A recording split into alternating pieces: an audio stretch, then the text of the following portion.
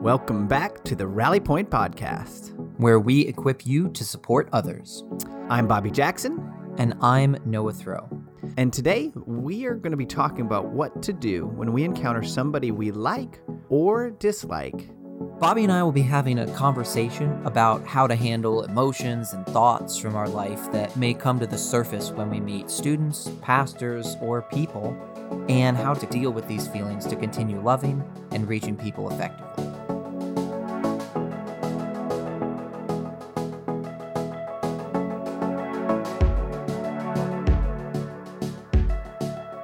Yeah, so as we start off this new year, we jump back into the ministry season and hopefully we meet some new people in our ministry and churches.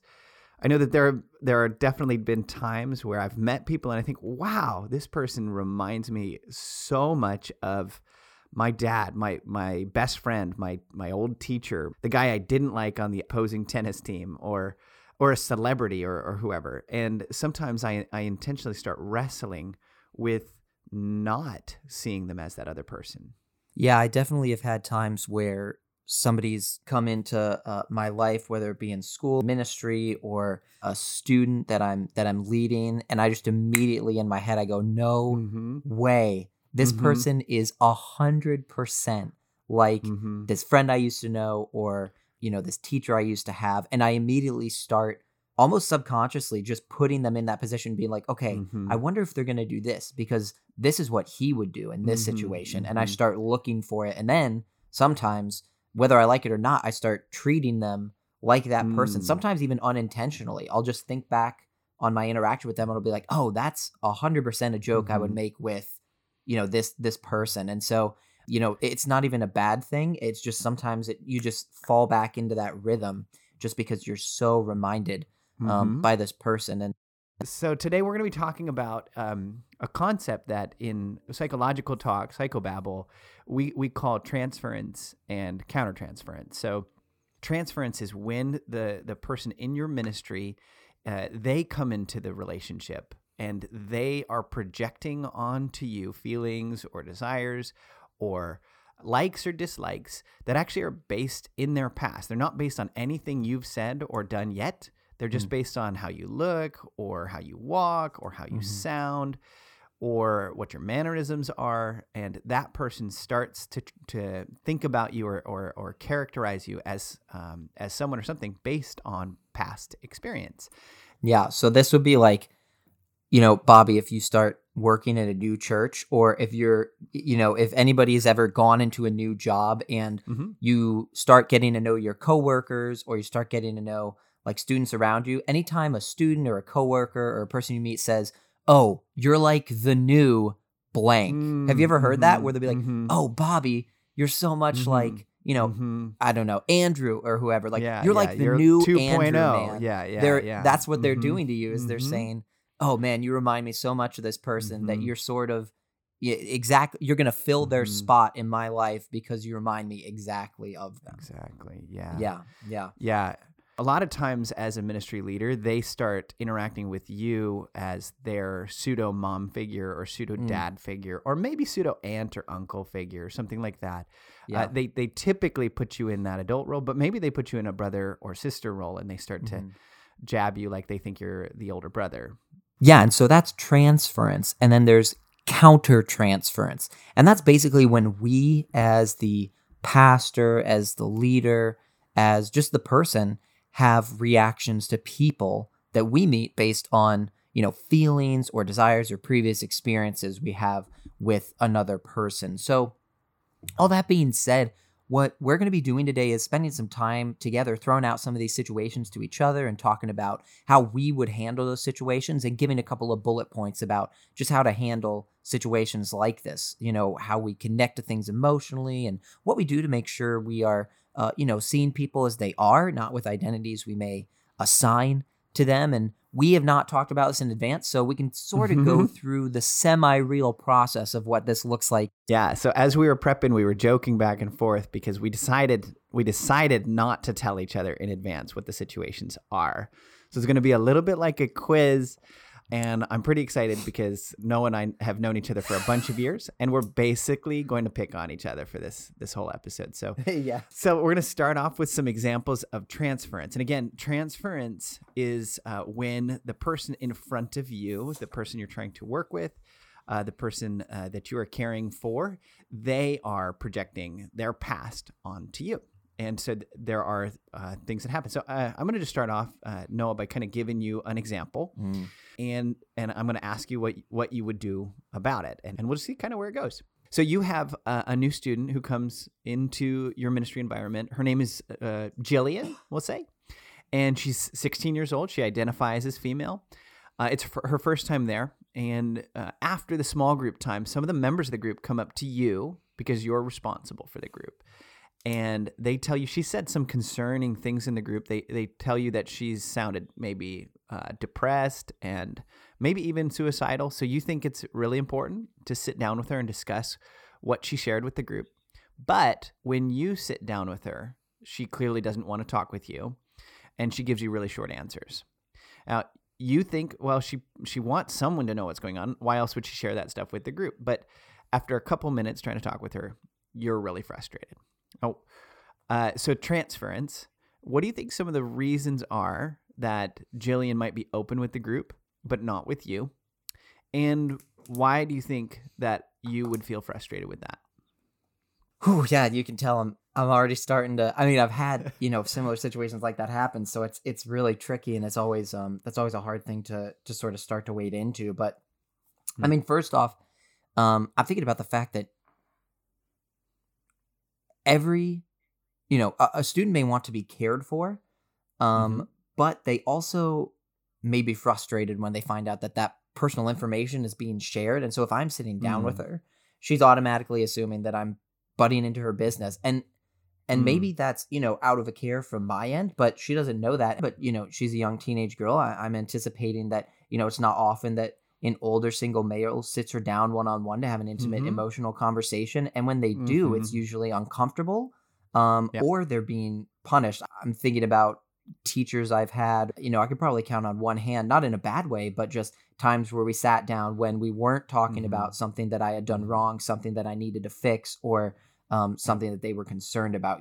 I think another reason is, I don't know about what kind of ministries you're in, but we typically have female leaders with female students, and they're usually it's a smaller group. And so I'm thinking about the fact that I'm coming in here and I'm not a part of her personal group, and I'm sort of trying to come in and control the situation and get a handle on it. And I understand that, a lot of students in general, when an adult comes in and says, we need to handle this, can react to that pretty strongly because it feels like you're another authority figure who's coming in trying to control their life rather than with the goal of helping them. And those are all things that I can't control, that she just may be feeling and putting onto me when I'm coming to her, just saying like, hey, I really want to talk to you about this because I want to see if you're okay. I think in terms of why am I frustrated, that countertransference is, I've met lots of students who it's like, hey, I really care about you. I want to have a conversation.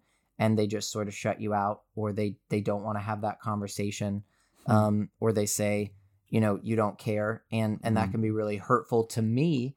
And so, seeing a student say the same thing again, I can get really hurt because of all of those past students. But taking the time to realize for myself that, she isn't the past students who have said this to me, and she's a different person. Who knows? Maybe if I explain, hey, this is because I care about you and I'm concerned, there could be a different outcome.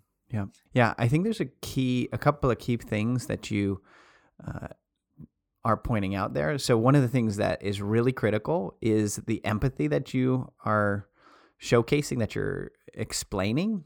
So you're trying to see it from her perspective, and that helps you avoid feeling super frustrated. Right now, seeing it from the outside, and obviously I'm just giving you an example, I doubt you would be that frustrated because you're seeing like those short answers with a rationale, like on the outside being able to examine it. The other thing that you're pointing out is the power dynamic. You mentioned, I'm a single male, and there might be like, it's awkward because how often do you talk to a single male? But just the simple fact that you are male, she is female, You're the leader, she's not. You're older, she's younger. There's a bunch of reasons for that power dynamic that might be playing into it. And the other thing to remember in this process is we are literally just doing some guesswork, and we are attempting to see the other person's perspective in order to soften and think about and care about the other person. It's not, you're not guessing conclusively. We don't, in fact, know her perspective. So we should definitely caveat everything that we're talking about as we don't in fact know. We're just guessing because it helps soften our hearts and give us patience and kindness and compassion and empathy as we go through this process. Yeah, absolutely.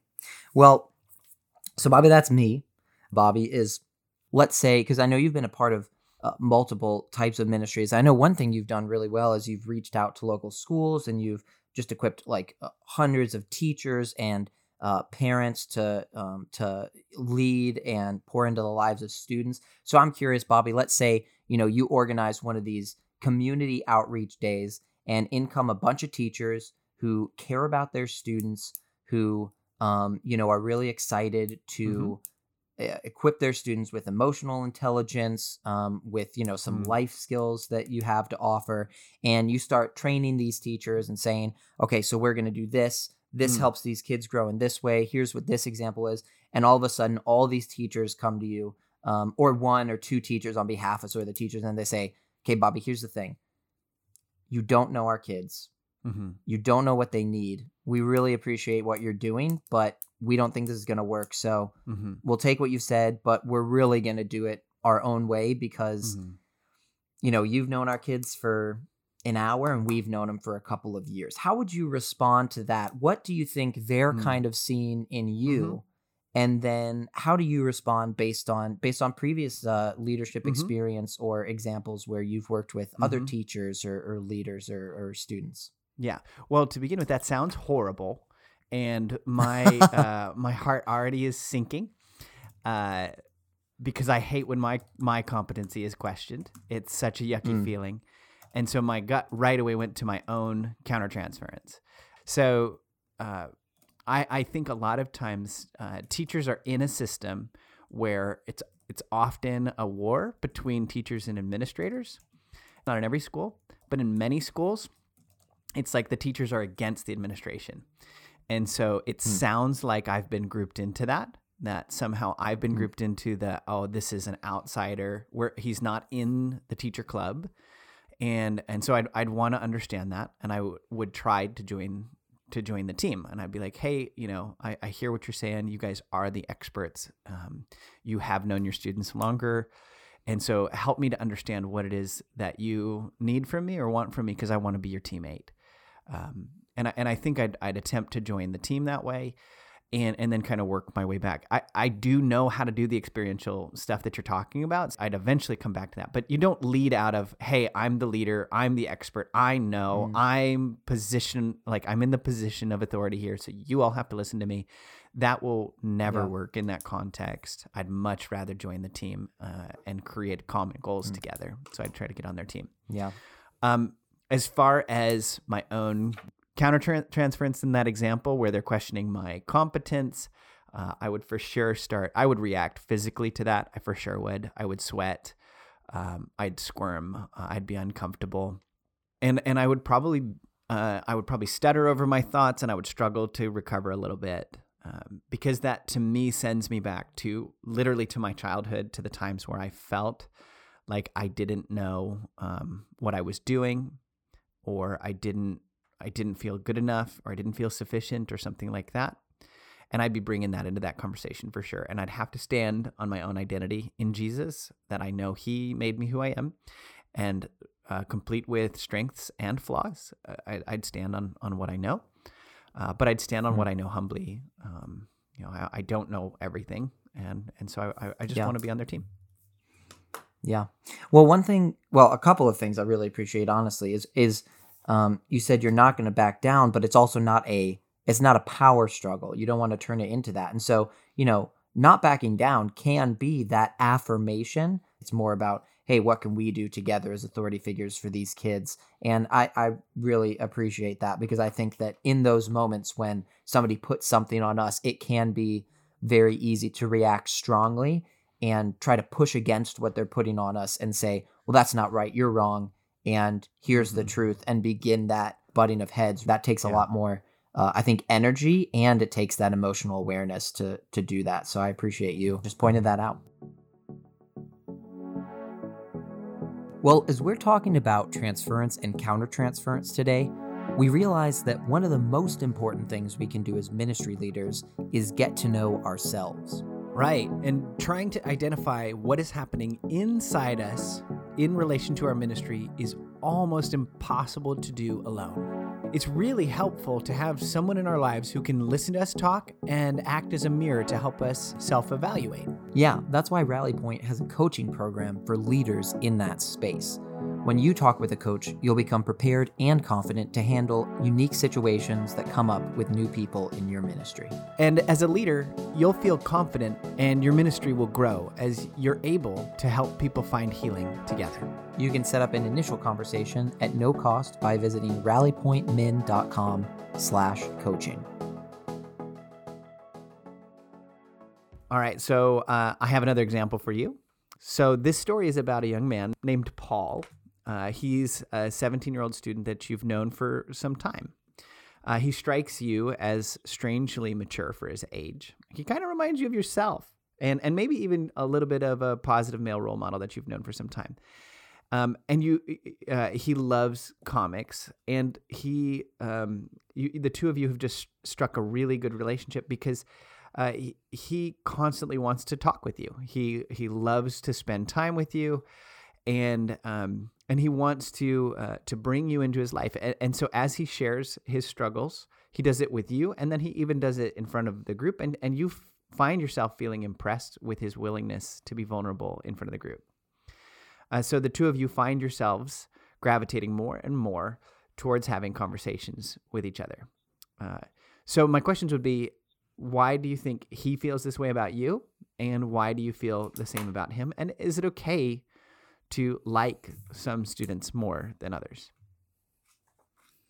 Yeah, that's a good question. I think part of that is just, if he sees part of me in himself,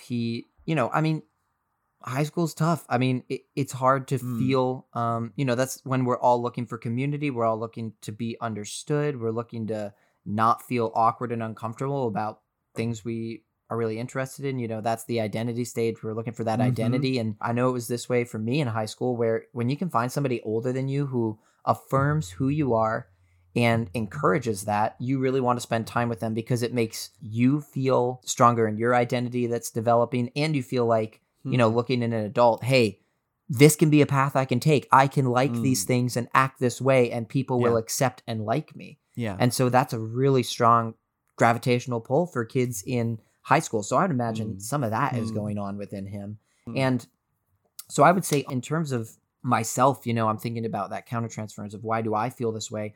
Honestly, because sometimes doing ministry is really hard work, and it's nice to be able to walk into a ministry and say, man, there's a student that I just feel confident about. I feel confident in their emotional maturity. I feel confident in their role in the group, and I feel confident that I can walk up to them and start a conversation, because we know that there are students that sometimes we feel some distance from. And so when we are focused on ourselves sometimes and being a little selfish, we say, I'm going to go talk to this student because it makes me feel like I'm being a good pastor or leader, because I can connect with them well. And in terms of your question of, is it okay to like some students more than others?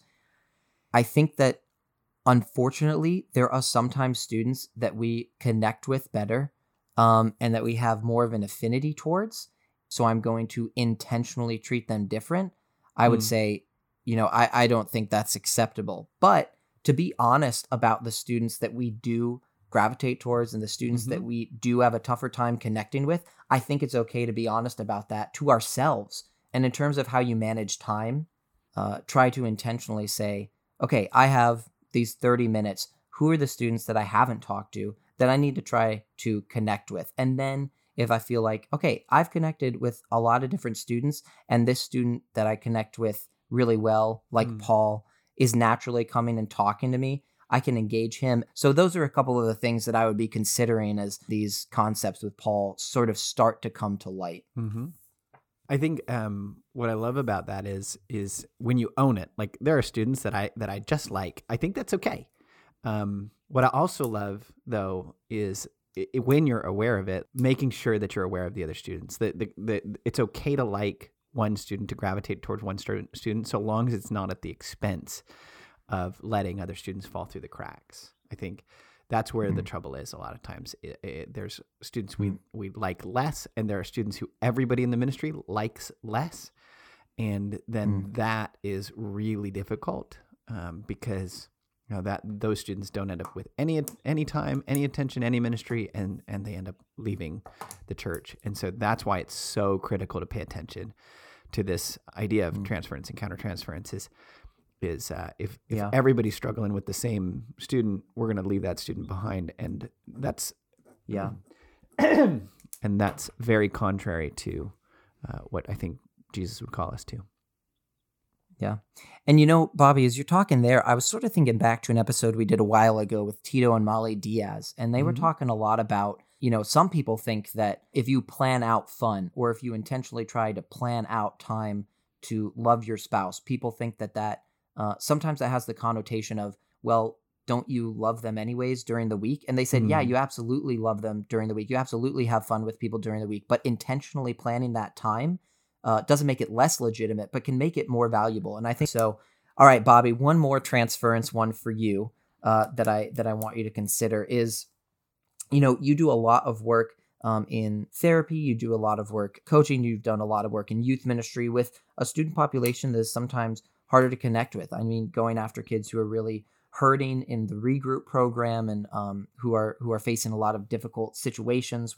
Curious to know, Bobby, what do you do when, let's say there's a student who comes into your ministry and mom and dad sent them because they're having some troubles at home with their child, and they say, fix my kid. And the kid comes in and says, you're just another authority figure. You're just another parent who wants to control me, who doesn't like me. My parents sent me here because, they want to fix me. You just want to fix me. I don't need to be fixed, and I don't like you. And, you try to be charming, you try to win them over, you try to tell a funny story or engage them in the group, and they sit there arms crossed looking at you like, I know what you're trying to do. It's stupid, and I hate this. What do you do in those situations? What's that kid feeling towards you?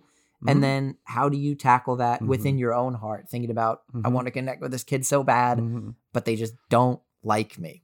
Well, I think, again, similar to the teachers, I try to understand what team that student sees me on, because I want to be on their team. And right now they don't think I'm on their team. So right now I'm in the parent team. I'm another parent. So they have their parents and they have their teachers and they're all on the parent team. And now their parents are hiring a therapist or sending me to youth group. And it's because they think something's wrong with me, but I don't think something's wrong. In fact, I think something's wrong with them and something's wrong with the system, and everybody's trying to control me, that sort of thing. So I'm right now on that team. So I think what I try to do is switch teams. I try to get on the students' team. So sometimes I might start with those funny stories or anecdotes in an effort to just break the ice. And that has happened, absolutely has happened, where the student is like not having it. They continue to cross their arms. And it might take a little while for them to realize that I want to be on their team. But a lot of times I also point it out. So if they're willing to even talk with me, sometimes they're not willing to talk. So then I just kind of do that on the side. But when they're willing to engage with me in a one-on-one conversation, what I usually try to get to is I try to understand what they think the problem is. So if they think I understand what they think the problem is, I've switched teams, right? So what I mean by that is I say, okay, so your parents said this was the problem, but what do you think the problem is? And then I repeat back what they say. Oh, so you're saying that the problem is your parents are really controlling or something like that, if that's what they think. And so I just try to repeat back to them what they said. And when I do that, when they feel like I really understood them, then all of a sudden they think I'm a teammate. And I say, let's solve your problem, not your parents' problem. Let's solve your problem. And that helps me kind of overcome that transference. And then the flip side, the countertransference, that feeling of rejection, again, that I tend to feel in that moment. With a student, for me, that's always been easier. I don't feel that same sweaty reaction when a student is doing it because I'm not sent quite so viscerally back to my childhood. But I don't like being rejected, and so I do have to be aware of my own feelings in that, because the student or the person, when they are telling me that I'm part of the problem, I have to realize I didn't do anything wrong, and so it's not my fault that they're mad. And so then I just kind of hold that with a measure of grace, and I go, okay, so somebody else made them mad, but right now they're bringing that into this relationship, and they're still mad. That's okay. I didn't cause it, so it's not my fault. So I'll take responsibility when I mess up, but I didn't mess up yet because we just met. And so just like true. understanding the rejection isn't real yet. Maybe it is. Maybe later on it will be, but right now it isn't in that case. And so I just try to be realistic with it. So let's turn the corner. So up to this point, we've been talking about transference. But what we're going to launch into now is a little bit more focus on countertransference, which is the piece that we control. It is our side of the story as leaders in ministry, as counselors, as pastors, as parents. It is what we bring into the situation, and it's the thing that we have to be honest with, because it is going to affect the way that we treat every person. So one of the things that we've talked about as we prep for this, there's a lot of definitions out there for transference, countertransference. The reality is every one of us treats every person in front of us based on our past experience of other people. So I like some people because I have experienced other people in my past that I found enjoyable to be around, and now I have like traits I like. So we might say good sense of humor or good storytellers, or I don't like people who talk that much about themselves or whatever. So now what we're going to do is we're going to launch into some countertransference things, and this will be a little bit more rapid fire. Both of us came with 4 or 5 examples of things we know about the other person already. And so we're just going to fire away. I'm going to give you permission, Noah, to fire the first shot. And we'll just go back and forth. And so just with a paragraph or so, we're going to just try to answer, like, this is what I would have to be aware of if I'm interacting with a person like that. Here we go, Bobby. You said I could go first. Somebody's taking the spotlight from you. You're the pastor, and you have a student who is just charming, funny, loves Jesus, and speaks eloquently. And when he tells stories, everybody leans in and listens. Everybody's quiet, and they all want to hear him talk more. And he's in your ministry. How do you feel? I hate you so much already. Okay, so I mean, Noah is definitely speaking into one of my vulnerabilities. If you're an Enneagrammer, I'm an Enneagram 3, and I want to be the best. I want to win. I want to achieve. And so when I have somebody that I feel like I have to compete with, especially if I think they're better than me, I tend to want to be mad and see the holes in everything that they say or do and see their failures, and I want to pick those things. So for me, I know that when I'm healthy, I tend to be really loyal to people. So what I have to do with something like that is I have to, in my own mind, for my sake, not theirs, join their team. And I have to see that person's success as my own success. And that sounds weird and even borderline narcissistic. But I think I have to join the team and say, like, that's a student in my ministry. I'm proud of them. I'm excited for them. I'm with them. But it is something I have to do with a lot of intention. All right. That was a low blow to start off with. Thanks for that. So in the spirit of that, here's what I would be curious if you were working with some students that you started to get closer and closer to, and then they made a turn, and the next thing you knew, they were into drugs, and they were doing some things that you didn't approve of, and you felt like you were maybe back in a place that you were in high school where you were the one Christian amongst a bunch of people who had kind of given up. What would you do if those kinds of students ended up in your ministry? Yeah, that's definitely a hard place. I hate being on the outside. I have mad FOMO, fear of missing out. And that's complicated when the thing you're missing out on is something that you know is probably not the best decision. So I know for me, that's very difficult is to try to step out of that situation and say, okay, I want to be included, but not in this. Honestly, the first thing I would have to do is think about, why do I want these students in my youth group? Well, I want students in my youth group so that I can equip them to grow into faithful disciples of Jesus Christ. Okay. Did the disciples always make the right choice? No. Okay. Are these students still coming to my youth group? Yeah. And you know what? Depending on how I learned about their turn into, into partying, into drinking, into drugs, that could be a really good thing. If they're choosing to trust me with that and say like, hey, I know I'm here, but to be honest, like I've just been partying and I'm still, I don't really care, but thanks for having me. That's one way that I can say, okay, you know what? They're doing this, but they're still attending. They're letting me know. And that connotates something to me where I can feel confident that, I'm not on the outside because they don't like me. I'm on the outside because, I'm the pastor, and that's where I should be. That's a good place to be. And so I think that recognizing in myself that being on the outside is not always the bad thing. Being on the outside can be a really good thing, because sometimes when you're on the outside of a situation, people feel like they can trust you, and you provide a space for people to go when they feel like they don't fit in that situation. Yeah.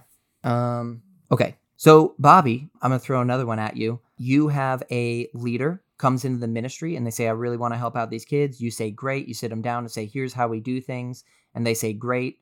They're in the ministry for a couple of weeks and you notice they're kind of doing things a little bit differently. And then you sit them down and say, okay, so here's kind of our principles and the way we do things. And they say, that's ridiculous. It doesn't work. I've never seen it work. So I'm going to treat these kids the way I think they should be treated. And you say, okay, well, let's have a discussion about this. And they say, discussions don't help. Action does. I'm going to do this for these kids because this is the way they need to be loved. How do you respond? What are you feeling? And how do you kind of deal with that situation within yourself? Yeah. Okay. So for me, again, anytime my competence is questioned, I really struggle with that. And so my heart would race. I would sweat. I would fear every conversation with them for a little while. And then I would have to debate in my mind what they're saying is valuable, whether that kind of defiance is actually them doing something good, whether it's my pride kind of getting in the way or my sense of self, or whether there's validity in what they're saying. So I would take a little bit of time with that.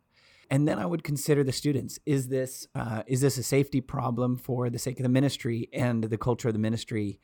If it's a safety problem, which it sounds like it is, the way you described it, like this is a group that's defiant of the leadership structure, that it would become poisonous to the group, because if I'm telling them to do one thing, they're going to go behind my back and say that sort of thing to everybody else. And it's going to undermine the whole structure. And so you can't have everybody doing whatever they think is best. And I'd have to push back, and I'd have to say, hey, if you can't follow these guidelines, you need to find another place where you can serve, another church, another place, because these are here for the safety of our students, the quality of our ministry, the going forward of the gospel and hope. And if we're going to be fighting each other the whole time, it's actually going to undermine all of those things. And I would be really sad about that. Okay, so on a lighter note, I have one for you. Okay, so imagine you have a student who comes into your ministry, and he is the oldest of, let's say, 3 brothers, and he's the oldest, but the other 2 seem to just be all-stars, rock stars, and they just have all the attention. They're remarkably good looking, and they are just so successful in everything that they say or do. And so he's the oldest brother, and maybe he sometimes feels like he's in the shadow of his little brothers. What would you do in that context? Yeah, that's good. I am in a family of young men, and so I definitely know what it's like to feel overshadowed by the accomplishments of others. I think part of it is recognizing in myself that I sometimes can't have the same accomplishments as other people can, and that is okay because I have different gifts than other people have. And I think instead of trying to be the same person as somebody else and say, I'm going to have their accomplishments and be who they are, recognizing that, okay, what am I gifted at? What am I accomplished at? And trying to lean into that and recognizing that just because somebody else who, is really good at something I may want to be really good at, That doesn't mean that I'm necessarily inferior to them. It just means that I have a different gift set. And so being able to sort of de-emphasize in my own head, that person is good at everything, and saying that person is good at these things. And you know what? I wish I was good at those things. But then emphasizing in my own head also, but I'm also good at some things. That's what you've done in your life to help yourself cope with your situation, right? Because your brothers are awesome. True. And so I'm poking fun a little bit. They're fantastic.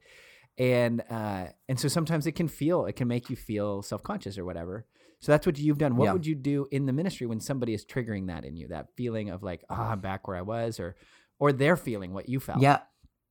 What I commonly try to do is affirm a person, and encourage them in whatever they're doing well. So if I see somebody and I'm starting to feel that in me of, oh man, I don't like that because they're making me feel inferior, what I'm going to do is I'm going to go to this student and I'm going to affirm these things in them, because I find that being able to affirm somebody does two things. One, it encourages them in their ability that you see. And then two, I think it humbles you, because you're recognizing that, I don't have this ability, but I can appreciate its value in this other person. And I think that allows you to humbly admit to yourself, maybe, that I don't have this. I wish I did. But the reason I wish I had it is because I see how beautifully this other person can do it, or how well this other person can do it. And it's a great example of their ability. And I want to affirm that. Yeah. So Noah, I think that's super insightful. And one of the things about countertransference, like our feelings towards our students, is when we can identify it. Like in that situation, you go, oh, I've lived this, right? If you, then all of a sudden you have the ability to speak into it. You can articulate in ways that maybe that young person couldn't. Like you have a great perspective. A lot of times, if we haven't taken the time to pay attention to ourselves, to our own stories, that student is going to trigger that feeling in ourselves. So we are going to feel their sense of shame and smallness, and we're going to feel shame and smallness, and we're just going to commiserate about how terrible it is to feel ashamed and small, and we're not going to realize that that's what we're doing. The other thing that within the context of all this, we have to remember this is a really common thing. It's what we do in order to interpret relationships. We are always bringing in our past to interpret every person and to help us build relationships. So it's not unethical, immoral. It's not wrongdoing to be reminded of somebody else and paste emotions onto them or project onto them. What matters really is what we do with those emotions once we become aware of them, and how we treat the people in front of us after that. Bobby, that's a good point. And I also think it's important to point out that there is a difference between transference and intuition or patterns of behavior that we see. So if we notice that there's a pattern of maybe attitudes or language or behavior we see in one person that looks like behavior we see in another person, that's different than transference. So when we do notice patterns of behavior or patterns of attitude, that's not something to brush off and try to remove ourselves from emotionally. A part of that comes with time, just realizing how much of ourselves we're bringing to the situation. This is a process that takes time. It takes knowing yourself. And, it's, as you said, it's continuous and it's lifelong. Yeah. So if there's one thing we want to land the plane with, the real idea here is you have to know yourself when you're doing ministry. When you know yourself, you are a far more effective ministry leader. So take the time to, anytime you feel that sense of like or dislike for a student, just ask yourself the question, why do I feel this way? Have I ever felt this way before? And you'll notice your own countertransference. And if a student starts talking to you or acting with you in a way that you feel super unfair, just be aware of the fact that it's probably not you. It's probably something they were bringing into the situation and projecting onto you. And so give yourself the grace and give that student the grace to deal with that. Just know yourself and give some grace.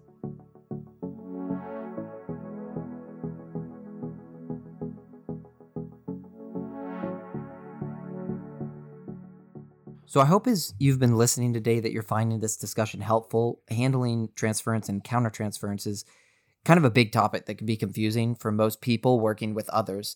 And that's why we wanted to give you something that you can take from this episode. It's a guide that defines both transference and countertransference and gives some real life examples you can use and it offers some tips on how you can respond as a leader when those examples may come up. Yeah, to get that guide, go to rallypointmin.com/podcast and subscribe with your email. You'll get a link there where you can download this resource, and you'll get others that we've created just for you. And if you like what you heard today, please rate or review this podcast. By doing that, you can empower other leaders with tools that can help them support others. Yeah, and also we really want to hear from you. We'd love to know how this episode has helped or what challenges you're facing in your line of ministry that we could cover next. To contact us, send us an email to hello@rallypointmin.com. Thank you so much for listening today.